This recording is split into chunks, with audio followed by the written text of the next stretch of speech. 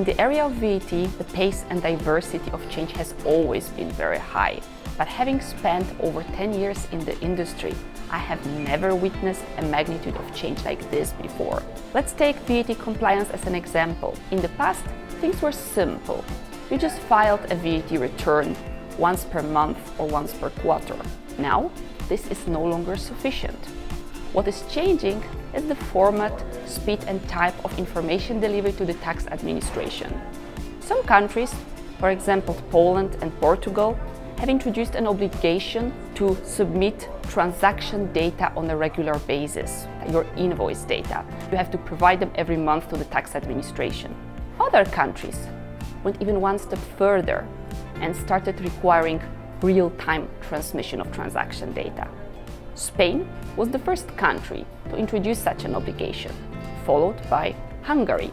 Shortly afterwards, Italy implemented an invoice clearance model, and this means that you cannot issue valid invoices unless the tax administration has approved them. So you send your invoices to the tax administration and the tax administration forwards them to the customer. And we can also see a trend towards digital reporting. The UK is currently implementing its Making Tax Digital initiative. You have to keep your records digitally, you have to submit your returns using certified software, and you have to make sure that your tax information is digitally linked. And all these new compliance obligations create enormous challenges for businesses. The main challenge is that it all happens at country level and it's not supported by EU harmonization measures. So companies need to monitor local developments. And when new requirements are announced, there's often very little time to adapt ERP systems and processes. Another difficulty is that these requirements are published in local languages, making it difficult for globally operating companies to implement them. And if you don't know what to do, there's no one to ask, because even tax administration is not familiar with the new rules and cannot provide advice to taxpayers. Two main pieces of advice to businesses on how to handle those emerging compliance regime. First one is avoid the overtooling trap.